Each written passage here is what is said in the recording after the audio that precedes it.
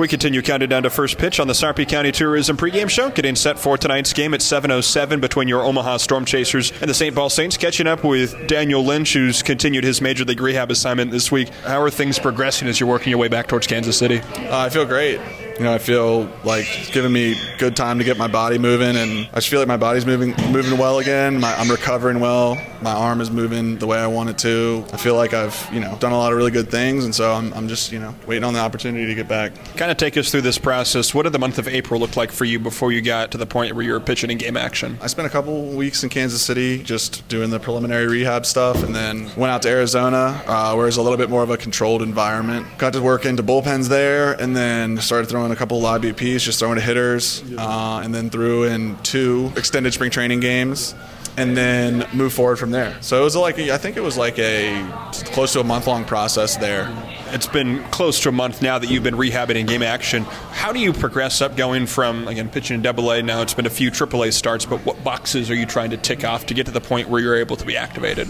Innings are a big thing, how many times you sit down and get up, pitch count, obviously, getting your body to a point where it's responding well. I know, my first couple, it was kind of like every other start. I didn't feel very good because that build-up process is tough on your body, and it's a little bit quicker than spring training. But I feel like now it's the last 3, I've come into every game and felt completely normal. And so that's kind of when I guess that's kind of the goal for the last 3 of spring training, where you're getting 4 innings and 5 innings, that your body's responding in a way that you feel like you're going to be able to get back to recover to be at the top of your game every 5th day. We continue counting down to first pitch on the Sarpy County Tourism Pregame Show, catching up with Daniel Lynch. How much can you read into the numbers from outings versus how much of it is just how you feel in the game and then afterwards? I think that there's a lot of things, process-oriented things that, are always going to be the same, looking at first pitch strikes, zone percentage, strikeout percentage, if you're not walking guys, all those things are things that need to translate. It's always the same game, it's funny. Baseball is funny because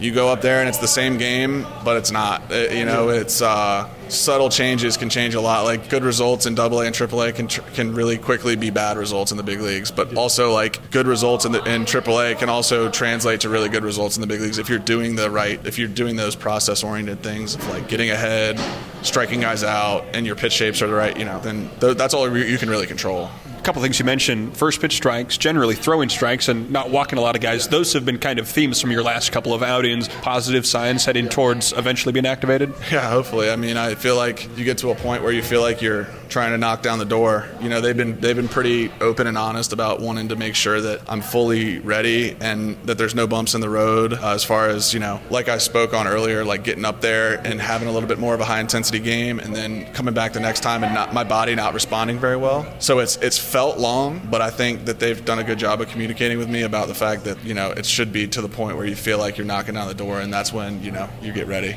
I guess it's a little different than spring training to the sense of, in this point, you'll be joining the team nearly 2 months into the season, so what they'll want you to be able to contribute might be a little different than if it were early in the season, right? Yeah, for sure. That was another thing they expressed, was the fact that not only was what I needed to contribute a little bit more than what you maybe would expect coming out of spring training.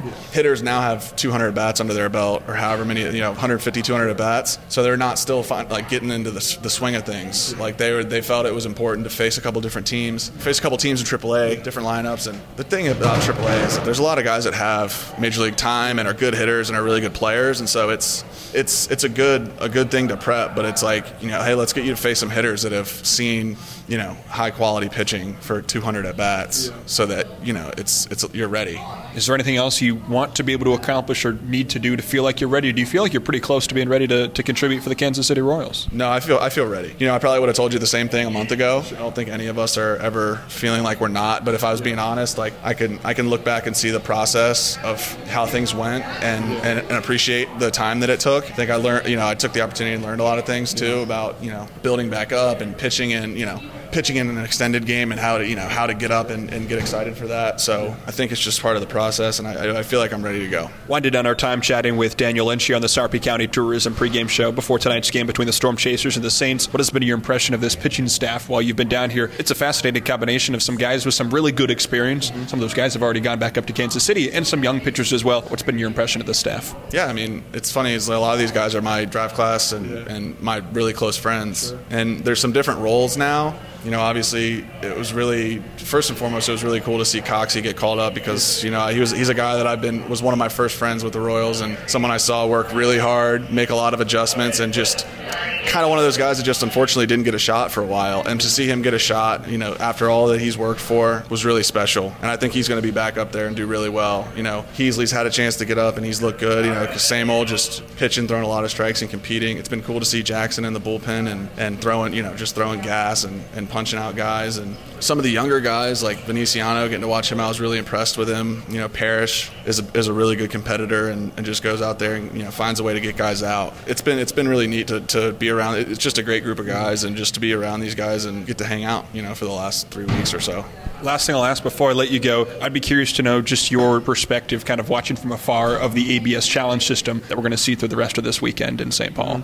To be honest, I don't really think it's very representative of the actual strike zone. Yeah. I think that's something that needs to be adjusted. I had some experience with it in 2019 when I was in the fall league, and I thought it was not representative of the strike zone for the opposite reason. I thought it was too big. I thought the strike zone was too low. Like it was just hitters had no chance. Yeah. And now I think pitchers are being penalized for really good pitches that you pull up, like what our system has is the major league strike zone, and their strikes being called balls. And I don't understand that, really. I don't understand how, okay, we're going to have an automatic strike zone. That's all fine. I'm not necessarily averse to that idea, but for it not to be what the strike zone is, I don't think that is. I don't think that's the best way to go about it. I think you take away from some of the game. If you're shrinking the strike zone, obviously hitters are going to have an advantage, and I understand stuff is so good now that pitchers don't need any more help, but I think that having at least just make the strike zone, not like some small tiny little box, so. Daniel, really appreciate the time. It's been good to have you here the last couple of weeks, but looking forward to seeing you contribute to the big league level soon. Appreciate the time, and best of luck the rest of this year. Yep, for sure. Thanks.